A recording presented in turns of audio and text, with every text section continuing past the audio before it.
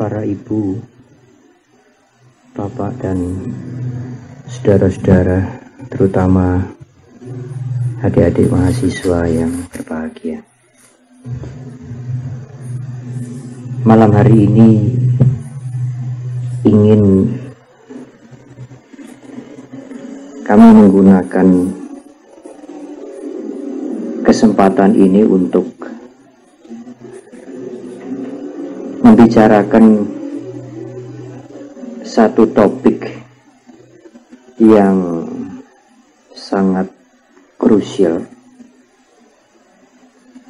tetapi tidak pernah bosan yang mendengar untuk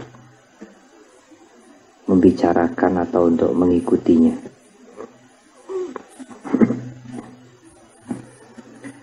Topik tentang ketuhanan. Pernah ada kesalahpahaman, dan juga kalau saudara sekarang membaca tulisan-tulisan yang sering menyebutkan bahwa tulisan-tulisan yang ditulis oleh penulis-penulis barat, dan tidak jarang juga ditulis oleh penulis-penulis Buddhis sendiri, yang menyebutkan bahwa agama Buddha itu tidak mengenal Tuhan, atau ateisme. Ibu, bapak, dan saudara, kita bisa memaklumi mengapa sementara orang mengatakan demikian terhadap agama Buddha. Untuk memudahkan supaya pembicaraan ini tidak menjadi pembicaraan filosofis yang sulit, saya ingin menceritakan satu cerita yang sederhana, tetapi bisa kita membuat analogi dengan masalah mengapa ajaran agama Buddha dikatakan tidak mengenal Tuhan atau ateisme. Dulu, waktu pertama kali pakaian ala barat masuk ke Tibet, sesuatu yang sangat aneh bagi orang-orang di Tibet. Pakaian bawah orang-orang di Tibet itu sarung. Pada waktu orang barat datang ke Tibet membawa pantalon, membawa celana, orang Tibet menjadi heran. Apa ini? Ini untuk dipakai di bawah. Loh, ini rak sarung guling, digandeng jadi dua. Ibu bapak tahu guling? Guling tahu ya? Ya. Ini kan dua sarung guling kemudian digandeng gitu. Masa kita harus pakai sarung guling yang digandeng? Sama seperti di Burma. Saya pernah mendapat kesempatan ke Burma. Dan kalau kita melihat dari pagi sampai sore dalam perjalanan itu, bertemu dengan banyak orang di ibu kota itu, yang memakai celana mungkin waktu itu hanya 2 orang. Dari sopir, dari pelayan kantor, sampai ke menteri, sampai ke presiden, semuanya pakai sarung. Nyopir ya sarungan.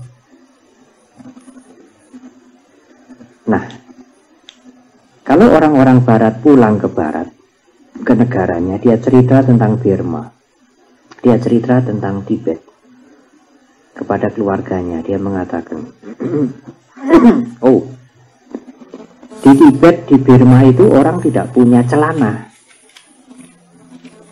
Keluarganya akan mengatakan, loh, kalau begitu mereka itu telanjang. Tidak.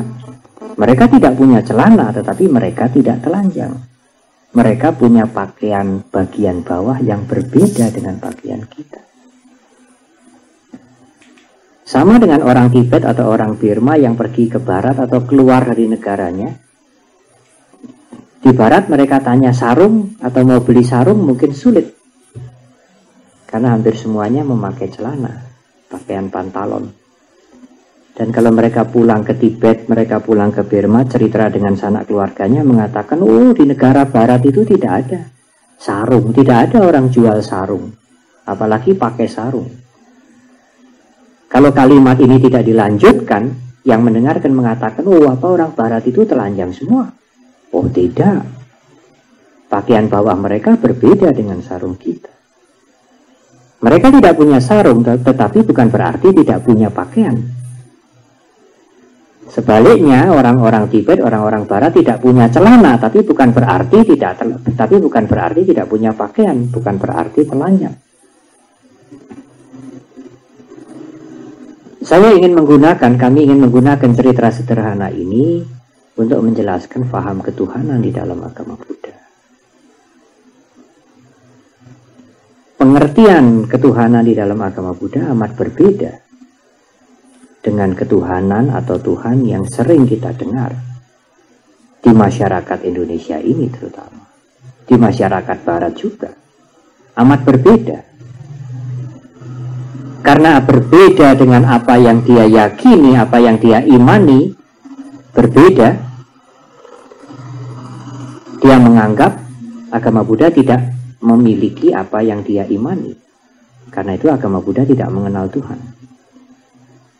Tidak mengenal karena berbeda dengan Tuhan yang dia imani, Tuhan dengan yang dia yakini. Demikian juga masyarakat di Indonesia yang mayoritas bukan umat Buddha. Umat Buddha hanya sedikit sekali, dan agama Buddha meskipun dulu pernah berkembang, tetapi sekarang menjadi baru. Dan mereka melihat bahwa Tuhan yang mereka imani tidak ada di dalam agama Buddha. Sehingga dia mengatakan agama Buddha tidak mengenal Tuhan. Karena tidak sama dengan Tuhan yang dia imani. Itulah Ibu Bapak Saudara sekalian, banyak orang yang salah paham kemudian dengan serta-merta mengatakan agama Buddha tidak bertuhan. Tidak mengenal Tuhan. Ateisme. Karena tidak mempunyai, tidak sama dengan Tuhan yang dia imani. Sama dengan orang Barat yang menganggap orang-orang Burma tidak berpakaian karena tidak punya celana. Tidak punya celana bukan berarti tidak berpakaian. Dia punya pakaian yang tidak sama seperti celana. Agama Buddha mengenal ketuhanan tetapi amat berbeda dengan ketuhanan yang difahami, yang diimani oleh saudara-saudara kita umat beragama lain. Ibu bapak saudara-saudara, memang kalau kita melihat Tripitaka, tidak ada istilah Tuhan di dalam kitab suci Tripitaka. Saya kira di dalam kitab suci Quran juga tidak ada istilah Tuhan. Karena Tuhan berasal dari bahasa Melayu kuno. Bukan bahasa Arab, bukan bahasa Ibrani, bukan bahasa India kuno. Ibu bapak, tetapi kita berusaha untuk memahami lebih dahulu apa yang dimaksud dengan Tuhan dalam pengertian umum. Kemudian kita memeriksa Tripitaka, kitab suci kita, dan kita melihat apa yang dimaksudkan di sana itu, bagaimana dimaksudkan di dalam kitab suci kita. Di dalam agama Buddha Tuhan bukan personal, Ibu Bapak. Apa yang dimaksud dengan personal? Personal itu berpribadi. Digambarkan sebagai manusia. Dan pengertian Tuhan seperti itu tidak didapat di dalam agama Buddha. Dulu agak sulit kami menjelaskan tentang Tuhan yang tidak personal, impersonal. Karena sulit memahami itu, sekali lagi banyak di antara mereka yang dengan gegabah ya sembrono mengatakan, oh agama Buddha tidak bertuhan, tidak mengenal Tuhan. Tetapi Ibu Bapak, baru-baru ini saya dikejutkan dengan ada tulisan di Jawa Pos, bukan koran kecil ini, tanggal 19 Mei tahun ini. Satu wawancara dengan dosen dari Universitas Paramadina, Saudara Budi Munawar Rahman, yang bertanya Saudara Ulil. Saya kenal baik dengan Saudara Ulil. Waktu itu kita bersama-sama pergi ke Jordan. Tulisan ini amat mengejutkan, karena selain dimuat di Jawa Pos dengan judul yang besar-besar juga. Judulnya tidak tanggung-tanggung. Konsep Tuhan personal sudah ketinggalan. Dan yang berbicara bukan seorang Buddhis, seorang dosen Muslim. Mereka berdialog, mereka terlibat di dalam satu tanya jawab yang kemudian diangkat di koran Jawa Pos. Tanya jawab atau dialog ini sebetulnya membicarakan tentang buku yang juga sedang menjadi bahan perbincangan, menjadi bahan bahasan secara meluas. Dan buku itu juga judulnya tidak tanggung-tanggung, Sejarah Tuhan. Di Wihara Mendut ada buku ini dalam bahasa Inggris, dan buku ini sekarang sudah diterjemahkan. Penerjemahnya juga saudara-saudara kami Muslim, diterbitkan juga oleh penerbit Muslim, Misan. Buku Sejarah Tuhan ini ditulis oleh seorang biarawati Katolik, seorang suster yang bernama Karen Armstrong. Tulisan ini tidak bersifat teologis, tetapi mengemukakan data-data sejarah tentang perkembangan pandangan konsep manusia tentang Tuhan.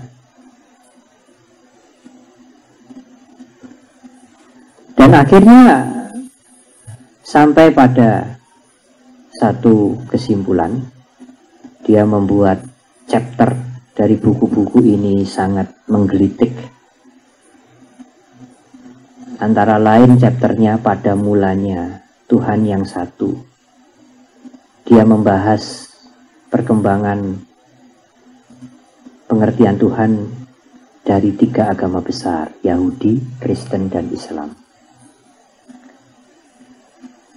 Chapter yang lain tentang Trinitas, Tuhan Kristen, keesaan, Tuhan Islam, Tuhan para filosof, Tuhan kaum mistik, Tuhan bagi para reformis. Chapter yang ke-9 pencerahan, chapter yang ke-10 kematian Tuhan, chapter yang ke-11 masih adakah masa depan bagi Tuhan. Tulisan ini tidak ditulis dengan bahasa filosofis, karena Karen Armstrong yang seorang biarawati itu lebih memilih pendekatan sejarah, mudah dibaca, meskipun mungkin tidak terlalu menarik bagi mereka yang tidak tertarik dengan hal-hal spiritual, dengan keagamaan dan sebagainya. Ibu bapak dan saudara-saudara, membaca ini memang melelahkan, apalagi tebal, meskipun sudah diterjemahkan ke bahasa Indonesia. Buku tentang sejarah Tuhan ini, The History of God, sudah diterjemahkan ke 35 bahasa.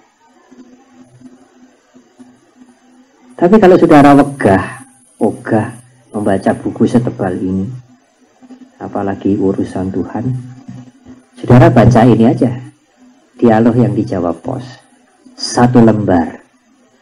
Saya kebetulan membuat fotokopi 30. Ibu bapak saudara yang ingin membaca, ingin mempunyai, silahkan fotokopi sendiri dari yang 30 lembar ini.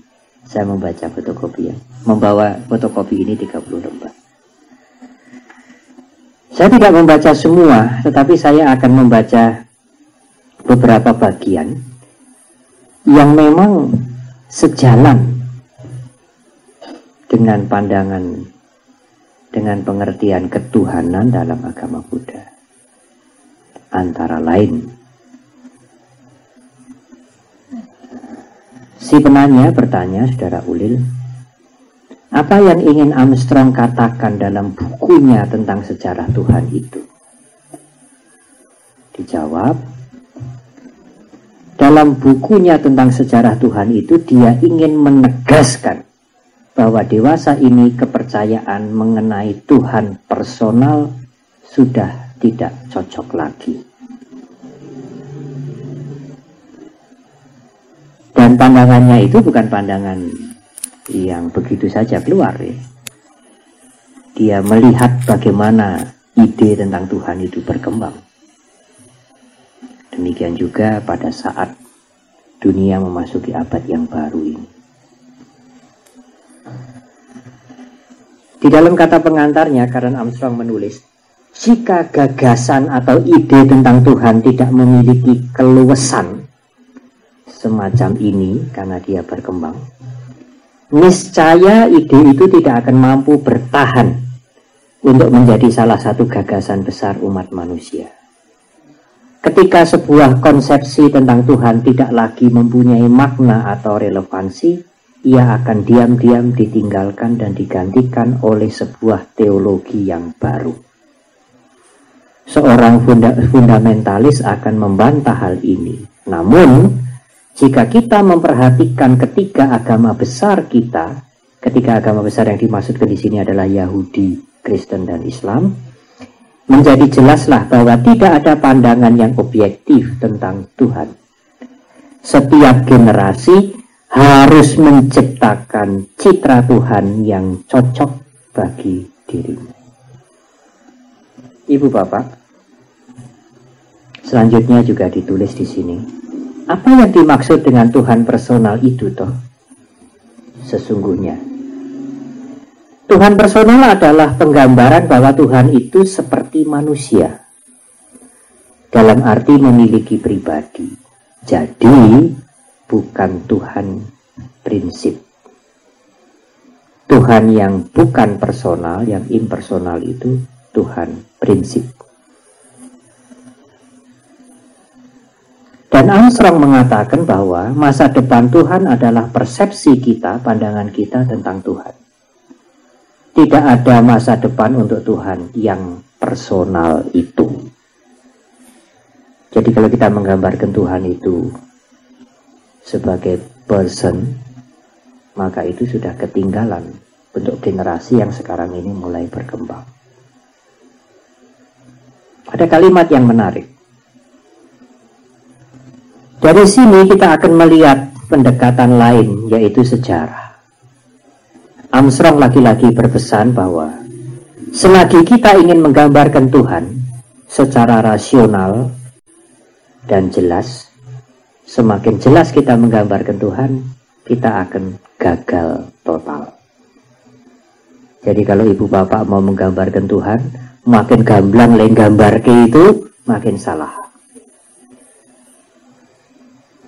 Tapi ada pertanyaan yang menarik. Jika demikian, Tuhan adalah sesuatu yang tidak bisa dirumuskan. Tidak bisa dirumuskan sepenuhnya melalui rasio manusia. Ya, Tuhan tidak bisa dirumuskan melalui pikiran manusia. Tapi manusia juga ingin berbicara tentang Tuhan. Manusia butuh pengertian, ide yang besar itu. Karena itu meskipun tidak bisa dipikirkan, manusia kepingin membicarakan. Lalu bagaimana caranya? Manusia berbicara dengan menggunakan metafor atau analogi. Lantas, bila manusia tetap ingin, ngotot ini artinya ya, menjelaskan Tuhan secara gamblang, semakin gamblang dia menjelaskan Tuhan, dia akan terjerembab ke dalam antroposentrisme. Antroposentrisme itu menggambarkan sesuatu menurut citra dirinya. Mendengar, melihat, memberi, mengasihi, dan sebagainya. Menurut Armstrong, Tuhan yang kita bicarakan itu bukanlah Tuhan yang sebenarnya, tapi Tuhan menurut konsep kita. Dan harus diingat, banyak konsep tentang Tuhan. Yang kita bicarakan panjang lebar tentang Tuhan itu sebetulnya adalah citra kita tentang Tuhan, bayangan kita tentang Tuhan, yang kalau kita membayangkan semakin jelas, semakin salah. Dan konsep atau bayangan itu ada banyak sekali. Ibu Bapak, agama Buddha menjelaskan ketuhanan yang esa itu dengan sangat hati-hati. Seperti pernah saya singgung di tempat ini beberapa waktu yang lalu. Agama Buddha cenderung menggunakan kalimat negasi atau nafi, menggunakan kalimat tidak daripada menggambarkan dengan positif. Karena semakin jelas digambarkan, akan tergelincir untuk memanusiakan Tuhan. Kalimat-kalimat yang sering kita jumpai di Tripitaka adalah yang tidak dilahirkan, yang tidak perpaduan, yang tidak menjelma, yang tidak tercipta. Tidak.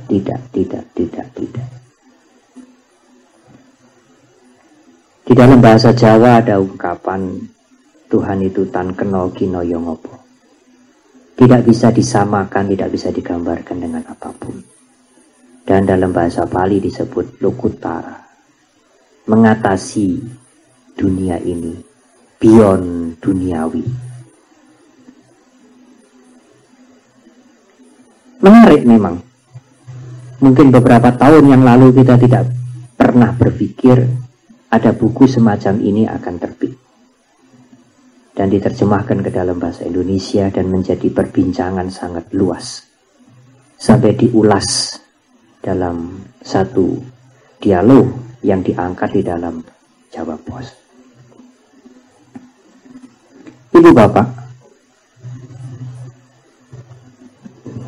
ada alasan-alasan sesungguhnya mengapa dalam kitab suci Tripitaka, mengapa Sang Buddha terlalu sedikit menyinggung tentang yang esa, tentang yang bukan perpaduan, tentang yang tidak tercipta.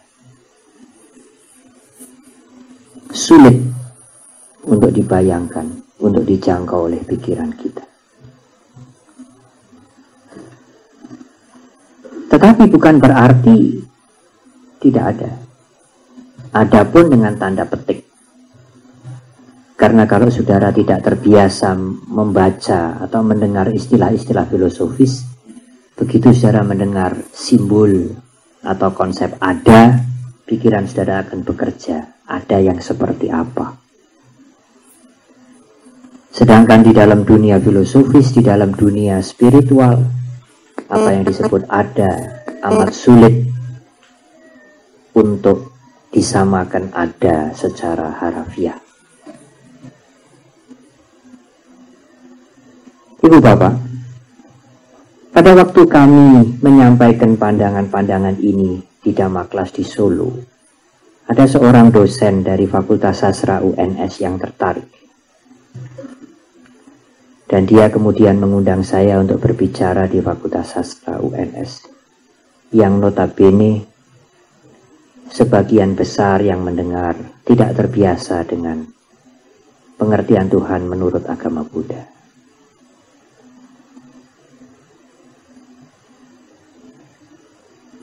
Di antara mereka yang mendengar, ada salah seorang yang kemudian pada waktu ada sesi tanya jawab, ada salah seorang orang yang mengatakan, "Biku, sebetulnya saya tidak terlalu senang dan tidak senang sama sekali membicarakan Tuhan. Ya, mengapa seminar atau forum seperti ini dibuka? Saya menjawab, ya, saya setuju 100%. Memang tidak bisa kita membicarakan tentang Tuhan. Tetapi karena saya diminta dan sehubungan dengan adanya buku-buku yang diterbitkan, adanya pandangan-pandangan yang paralel, yang similar dengan agama Buddha, maka saya berusaha untuk berbicara sedikit. Dan itu pun tidak banyak. Ibu bapak dan saudara-saudara, amat sulit di dalam kerangka pengertian Dhamma untuk menerima Tuhan personal. Karena di dalam pengertian Dhamma, yang personal itu pasti terkena perubahan. Dan yang asangkata, yang bukan perpaduan, tidak terkena perubahan. Karena itu menggambarkan Tuhan sebagai pribadi, sebagai personal adalah tidak tepat. Ibu bapak, di dalam buku ini juga disebutkan, dibahas, pada waktu ada peristiwa Auschwitz, di mana banyak orang dimasukkan ke dalam kamar gas oleh Hitler dan mereka dibunuh. Kemudian 2 bom atom meledak, dijatuhkan untuk meratakan Hiroshima dan Nagasaki pada tahun 45. Sampai baja menjadi lumer. Setelah peristiwa itu beberapa tahun kemudian, ibu-ibu yang melahirkan anak-anaknya juga cacat karena pengaruh radioaktif. Ribuan, puluhan ribu, mungkin ratusan ribu. Orang kemudian bertanya, di mana Tuhan? Mengapa peristiwa itu dibiarkan? Pada waktu ada ribut-ribut rame-rame masalah di Ambon, di Maluku, di Poso, orang juga bertanya, di mana Tuhan? Mengapa masalah itu dibiarkan? Beberapa waktu yang lalu ada seseorang yang memberikan komentar. Pada waktu ada peristiwa World Trade Center di New York dihantam dengan pesawat. Kemudian Amerika membalas menyerang Afghanistan. Ribuan, puluhan ribu orang menjadi korban. Di mana Tuhan? Ada satu jawaban yang menyebutkan bahwa, yang berusaha untuk menjawab bahwa, ya semuanya itu sudah termasuk skenario besar, sudah termasuk rencana Tuhan. Di balik semuanya itu tentu ada hikmahnya.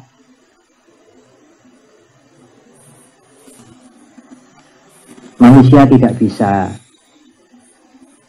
meraba dengan rasionya. Manusia tidak bisa memikirkan dengan rasionya.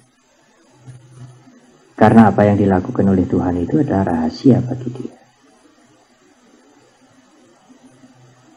Ibu bapak, sulit bagi seorang Buddhis untuk menerima hal ini. Karena kalau menerima semuanya itu sudah dikehendaki, dan yang dikehendaki akan berjalan, itu akan bertentangan dengan ajaran tentang hukum karma. Tidak ada satupun yang terjadi tanpa akibat, tanpa sebab yang menyebabkan, yang mengakibatkan hal itu terjadi. Kalau tidak ada sebab, tidak mungkin peristiwa itu terjadi. Kalau peristiwa itu terjadi, tentu ada sebab. Amat sulit kita menerima bahwa kalau Tuhan menciptakan semuanya itu, mengapa yang mencipta dia membunuhnya sendiri dengan peristiwa yang sulit ditangkap oleh rasa kemanusiaan kita. Tetapi di satu pihak orang mengatakan, ya Tuhan tidak bisa dimengerti dengan akal kita. Tidak bisa dibicarakan dengan akal kita. Kalau begitu, mengapa dulu-dulu Anda membicarakan Tuhan? Mencipta, memberikan rahmat, memberikan hukuman. Kalau memang tidak dibicarakan, mengapa dulu-dulu dibicarakan? Bukankah ini yang disebut standar ganda? Pada waktu bisa dibicarakan, kita bicarakan. Tapi pada waktu ada peristiwa WTC, pada waktu ada peristiwa Afghanistan, pada waktu ada bom atom, di mana kasih sayang Tuhan? Ora usah ngomong. Pikiranmu tidak cukup untuk bicarakan Tuhan. Nah, wingi-wingi kok cukup. Nah, kemarin-kemarin kok bicara. Maha pengasih, penyayang, memberikan ampunan, mohonlah nanti akan diberi. Kok tahu kalau mohon mesti diberi? Kemarin-kemarin kok ngomong. Sekarang kita membicarakan kenapa itu begitu, korban begitu, nggak ditolong. Kok kita disuruh bungkam? Tidak usah dibicarakan.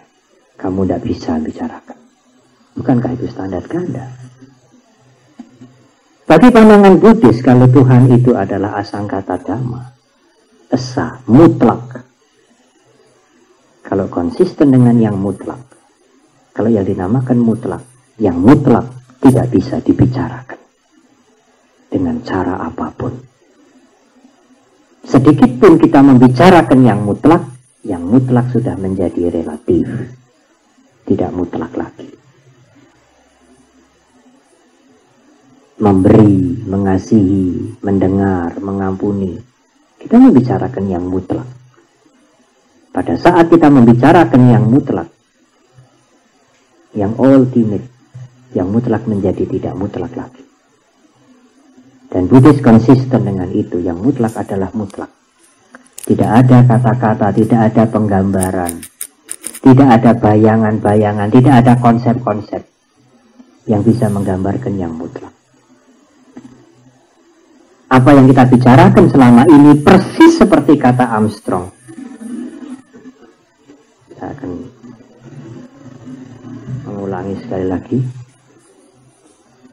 Namun jika kita memperhatikan ketiga agama besar kita, menjadi jelas bahwa tidak ada pandangan yang benar, yang objektif tentang Tuhan. Setiap generasi baru harus menciptakan citra Tuhan yang cocok bagi generasinya. Apalagi dia kemudian menulis, ini membawa saya di sini adalah penulis buku ini, Karen Armstrong. Ini membawa saya ke titik yang sulit karena Tuhan ini telah terlanjur secara khusus dikenal sebagai berjenis laki-laki. Sorry saja untuk kaum wanita ya, tidak ada Tuhan wanita. Karena apa? Dalam bahasa Inggris kaum monoteis lazim merujuk kepada Tuhan dengan kata ganti he, tidak pernah si. Pada masa sekarang kaum feminis dengan sangat sadar menaruh keberatan tentang hal ini. Penggunaan kata ganti maskulin untuk Tuhan ini menimbulkan persoalan dalam sebagian bahasa bergender. Tuhan tidak pernah dibicarakan si, tidak pernah. Tidak pernah mirip-mirip perempuan, tidak pernah. Hanya mirip kita yang laki-laki. Dan Buddhis tidak tergelincir di dalam pembicaraan seperti itu. Penggambaran seperti itu yang dikatakan antroposentrisme. Menggambarkan dengan citra manusia. Menggambarkan dengan pola berpikir manusia. Ibu bapak, kemudian memang ada pertanyaan. Lalu menurut Buddhis, siapa yang mengatur tertib kosmik ini? Alam semesta ini. Makhluk-makhluk dan sebagainya. Karena di dalam agama lain disebut sebagai Tuhan. Bisakah Buddhis menerima itu? Ya. Tetapi dengan catatan, Tuhan sebagai pengatur itu pun bukan personal. Dia adalah prinsip, hukum alam, hukum semesta, yang tanpa awal, tanpa akhir, tidak ada yang mencipta, tidak ada yang membuat. berlaku untuk semuanya, diakui atau tidak diakui, dipuja atau tidak dipuja, dia akan jalan sesuai dengan hukum itu. Mengapa kita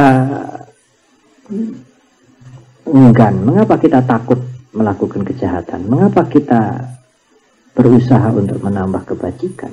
Ya, karena semuanya memberikan akibat, karena ada hukum karma.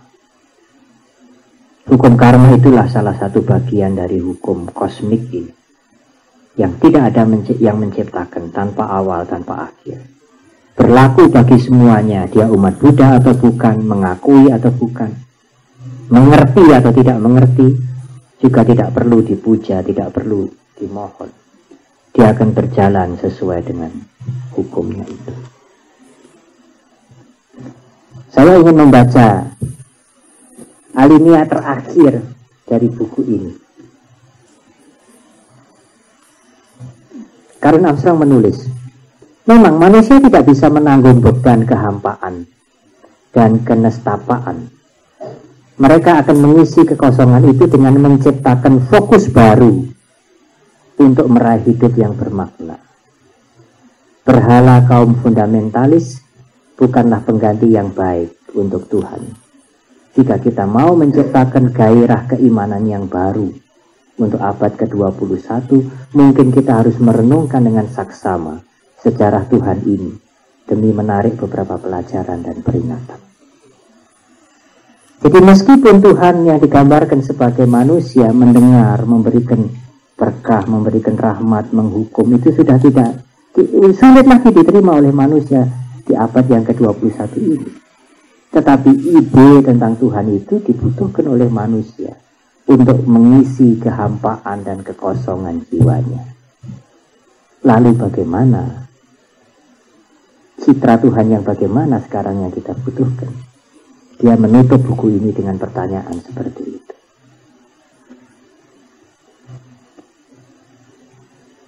Ibu Bapak, demikianlah secara garis besar pengertian atau pandangan ketuhanan di dalam agama Buddha. Saya pikir saya harus stop, saudara, karena sudah diperingatkan oleh Karen Armstrong, jangan banyak-banyak berbicara tentang Tuhan, semakin banyak semakin salah. Kalau saya bicara semakin banyak semakin gamblang, nanti akan menjadi semakin salah. Oleh karena itu saya akan berhenti sampai di sini, dan silakan ibu-ibu, bapak-bapak dan saudara-saudara untuk memperluas pengertian ini. Mudah-mudahan bukan menjadi semakin luas, semakin salah. Saya kira cukup sekian, dan silahkan kalau pertanyaan-pertanyaan ingin disampaikan. Terima kasih.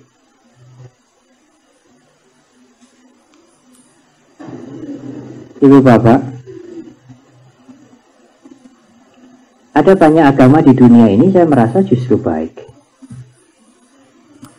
Memang saya menganut agama Buddha. Bagi saya agama Buddha itu benar. Selain benar juga cocok bagi saya. Tapi orang lain juga tidak bisa, kita tidak bisa berpikir bahwa orang lain juga harus cocok dan melihat bahwa agama Buddha itu benar seperti saya, tidak bisa. Salah satu contoh, ada seorang anak di Jakarta yang ikut naik pesawat yang masuk ke WTC itu. Habis jenazahnya tidak bisa dicari, lumer. Karena baja saja lumer, jenazahnya ya lumer.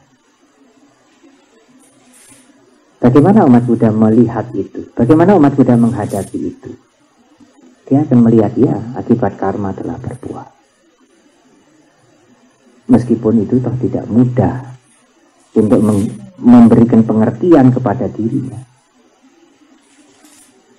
Dia membutuhkan teman, dia membutuhkan kalyana mitra untuk memberitahu, untuk mengingatkan pengertian yang sudah dia mengerti. Tetapi Bante, dia bisa mengerti bahwa ya, Tuhan sudah mengambil anak saya kembali. Ya, saya harus menyerahkan. Dan dia juga tidak. Dia mudah sekali kembali keseimbangannya, kesediaannya tidak berlarut-larut. Silakan. Kalau dia cocok dengan pengertian seperti itu, silakan. Tetapi Buddhis mempunyai pengertian yang berbeda. Karena apa? Karena tidak semua orang cocok dan bisa menggunakan pengertian seperti itu. Saya tidak cocok pengertian seperti itu. Tetapi tidak ada alasan bagi saya untuk menghujat, untuk mencela. Karena pengertian seperti itu masih cocok untuk banyak orang yang lain. Saya tidak cocok pengertian seperti itu. Mengapa? Karena saya berpikir, ya sudah dikasih kok diminta lagi. Dimintanya dengan cara yang mengerikan lagi. Hancur dengan pesawatnya. Bagi saya tidak cocok. Hak saya untuk tidak bisa menerima pandangan seperti itu. Sehingga saya memilih Buddhis. Tapi kalau yang lain menerima pandangan seperti itu dan cocok, saya tidak mempunyai hak untuk melarang. Toleransi Buddhis kan di situ. Tidak ada perintah di dalam kitab suci untuk menarik umat beragama lain menjadi Buddhis. Convert itu mempengaruhi dia menjadi Buddhis. Tidak ada perintah. Tersirat, apalagi tersurat, tidak ada sama sekali. Sang Buddha hanya mengatakan ada yang baik, sampaikanlah pada yang lain supaya yang lain mengerti. Karena kalau itu dilakukan akan membawa kemajuan. Ada yang tidak baik, sampaikanlah pada yang lain supaya berhati-hati. Karena mereka yang kalau mereka melakukan yang tidak baik itu mereka akan mengalami kehancuran. Hanya itu tugas kami para bhikkhu. Contribute, memberikan kontribusi kepada masyarakat, tapi tidak convert. Tidak ada perintah untuk convert, tetapi ada kewajiban untuk contribute, memberikan kontribusi hal-hal yang baik. Kalau Anda cocok, silahkan Anda pakai. Anda tidak cocok, tinggalkan. Mendengar uraian saya tidak ada kewajiban untuk mengikuti seluruhnya. Sebagian silahkan. Tidak sama sekali juga tidak apa-apa.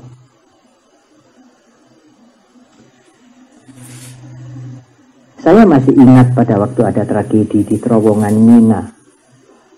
Saudara-saudara kita naik haji, kemudian terjadi peristiwa di terowongan Mina.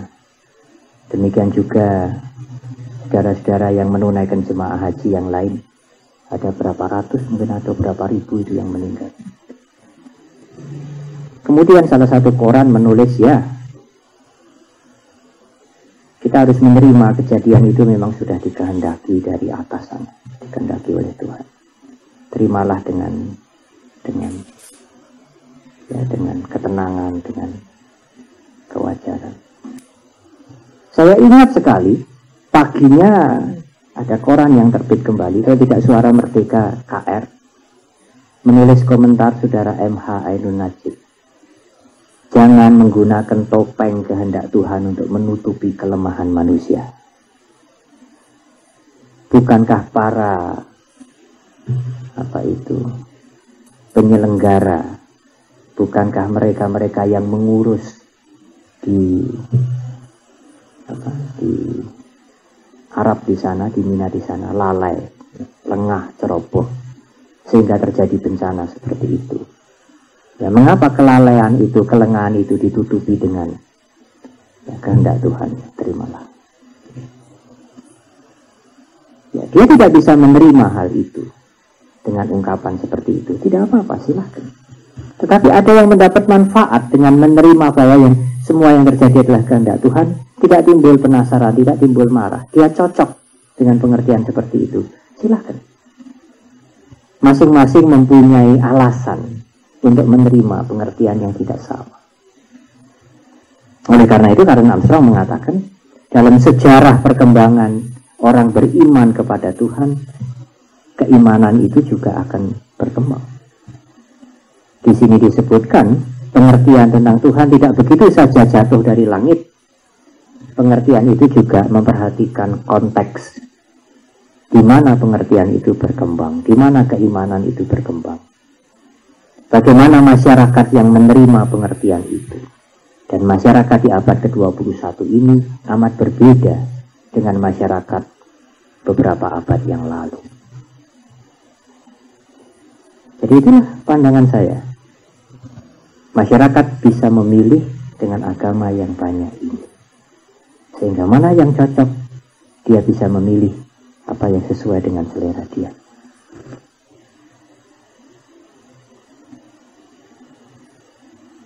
Ada satu orang yang anaknya sekolah di tempat lain, kemudian dia pulang. Dia tanya kepada orang tuanya, "Pak, katanya setan itu jahat. Kita tidak boleh dekat-dekat dengan setan. Kita harus mengutuk setan itu." Saya berpikir, ibu bapak, ya mungkin sekali lagi cara itu berguna, cocok bagi yang lain. Tapi bagi saya berpikir, apakah cara mendidik yang baik? Karena sejak anak-anak kita sudah diberikan musuh yang permanen. Timbul kebencian yang hebat sekali. Karena setan itu selalu jahat dan tidak pernah habis.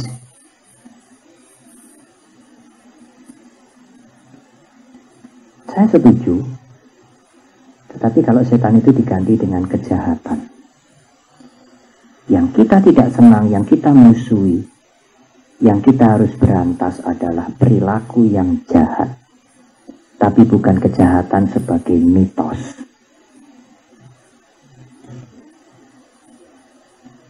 Di mana kejahatan itu? Ya semuanya. Termasuk di dalam dirimu juga. Kamu harus memerangi kejahatan itu. Harus stop kejahatan itu. Supaya hidupmu bermanfaat bagi dirimu dan bagi yang lain. Tapi tidak melempar kejahatan itu kepada satu mitos. Dan sejak anak-anak kita sudah memberikan kebencian, memberikan musuh abadi kepada dia. Menanamkan kebencian kepada dia. Itu akan berbeda kalau setan itu diterjemahkan sebagai kejahatan. Hadapilah kejahatan di dalam dirimu dengan sungguh-sungguh, dengan kewaspadaan.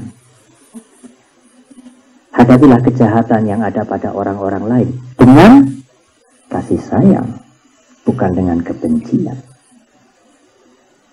Mereka yang berpikiran jahat, berkata-kata jahat, berbuat jahat, bukankah mereka itu sedang sakit? Menurut psikologi, mereka yang jahat itu mereka-mereka yang jiwanya sedang sakit. Bukankah kamu seharusnya menaruh cinta kasih kepada mereka, bukan kebencian? Kalau ibu bapak melihat teman-teman ibu yang tergeletak di rumah sakit, yang sakit, kasihan. Ibu bapak ingin memberikan obat, menolong karena sahabat. Kita menganggap semua makhluk sahabat kita. Kalau mereka berbuat jahat, mereka juga orang yang sakit. Bukan sakit fisiknya, tapi sakit mentalnya. Mengapa kita harus membenci? Bukankah kita harus kasih sayang? Apa yang bisa saya lakukan supaya kejahatan dia itu stop? Supaya kejahatan dia itu bisa berkurang? Supaya dia bisa berhenti berbuat jahat? Saya kasihan melihat dia. Karena nanti akibat penderitaan akan luar biasa kepada dia. Bukan kebencian. Bukan ingin menghancurkan, bukan ingin melenyapkan. Tetapi dengan kasih sayang ingin memperbaiki dia. Bagi saya pandangan seperti itu lebih cocok. Bukan menaruh dan menanamkan kebencian kepada setan sebagai musuh permanen. Saya sudah mengatakan ajaran yang kuajarkan ini akan bermanfaat kalau engkau praktek. Kalau ibu bapak hanya senang mendengarkan ajaran agama Buddha, wah agama Buddha memang masuk akal. Logika itu saya sangat memuji agama Buddha, hebat sekali. Saya berpikir apa gunanya? Kalau ibu bapak memahami, mengagumi agama Buddha, mengimani agama Buddha, tetapi tidak ada perubahan di dalam perilaku. Tidak ada perubahan di dalam sikap, tidak ada perubahan di dalam cara berpikir. Tetapi mengagumi sekali, iya, Sebetulnya ibu bapak tidak beriman, hanya pengagum saja. Pengagum agama Buddha, pengagum hukum karma, bukan penganut hukum karma. Kalau ibu bapak menjadi penganut hukum karma, konsisten. Saya mengimani hukum karma. Saya harus menghentikan hal-hal yang tidak baik, mengurangi hal-hal yang tidak baik, menambah hal-hal yang baik. Karena kebaikan ini akan bermanfaat untuk masyarakat dan untuk saya. Kalau Anda cocok, kalau Anda setuju dengan paham, dengan pengertian hukum karma, tapi tidak ada perubahan di dalam perilaku ibu bapak saudara, bukan mengimani, hanya mengagumi. Bukan penganut, pengagum. Ya, termasuk penggembira segala macam. Oleh karena itu di dalam satu buklet kecil transkrip dari khotbah saya di Mundilan saya sebutkan, Buddhis menghargai semua pandangan apapun. Keimanan kepada Tuhan menurut monoteistik atau panteistik seperti Hindu dan sebagainya. Kalau bisa mengubah perilaku seseorang, mengurangi kejahatan seseorang, membuat seseorang senang beramal, senang berbuat baik, oh kita hormat, sangat hormat. Meskipun ajaran itu tidak cocok dengan ajaran saya, dengan ajaran yang saya anut. Tidak ada alasan bagi kita untuk tinggalkan itu, buang itu, jelek itu, ngawur itu, tidak ada alasan. Kalau ajaran itu bisa membuat seseorang stop kejahatan, hentikan hal-hal yang tidak baik, memacu dia, mendorong dia untuk menambah kebaikan, untuk menjadi orang baik, mengubah perilakunya yang jelek, sekarang dia menjadi lebih baik, mengapa dikatakan tidak baik? Bagus. Persoalan mencapai kesucian, kebebasan ini adalah masalah yang lain lagi. Persoalan Anda tidak cocok adalah persoalan Anda. Silahkan Anda mengimani apa yang Anda cocok, tapi jangan menghujat yang diimani oleh orang lain. Karena yang diimani oleh orang lain itu juga berguna bagi mereka, meskipun tidak cocok bagi saudara. Karena itu kita tidak pernah pengkhotbah Buddhis dan sebagainya, umat Buddha juga tergelincir menganggap yang lain itu tidak benar, yang menganggap yang lain itu sesat. Tidak pernah tergelincir kalimat itu. Karena itu pun juga berguna bagi mereka. Selama bisa mencegah mereka tidak berbuat jahat, mendorong mereka banyak melakukan amal kebajikan, mengapa tidak? Bukankah itu sesuatu yang berguna juga? Persoalan tidak cocok dengan saudara, itu urusan saudara.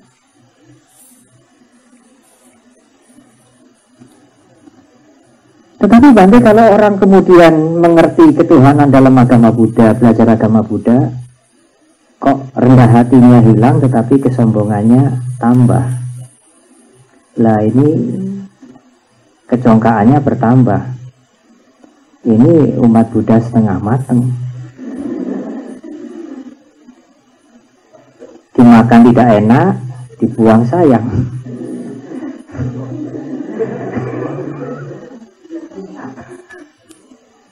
Sang Buddha sendiri juga mengatakan, kalau engkau mempelajari Dhamma, persis seperti memegang ular. Kalau engkau salah memegangnya, Dhamma atau ajaranku ini akan melukai engkau sendiri. Kalau kita memegang ular, harus memegang kepalanya.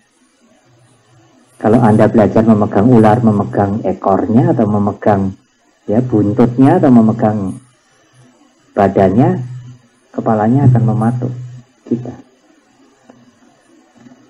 Salah satu contoh, Dhamma, agama Buddha mengajarkan 4 sikap mental yang harus dikembangkan. Persahabatan, cinta kasih. Dari cinta kasih itu timbul keinginan menolong kepada semua makhluk tanpa kecuali.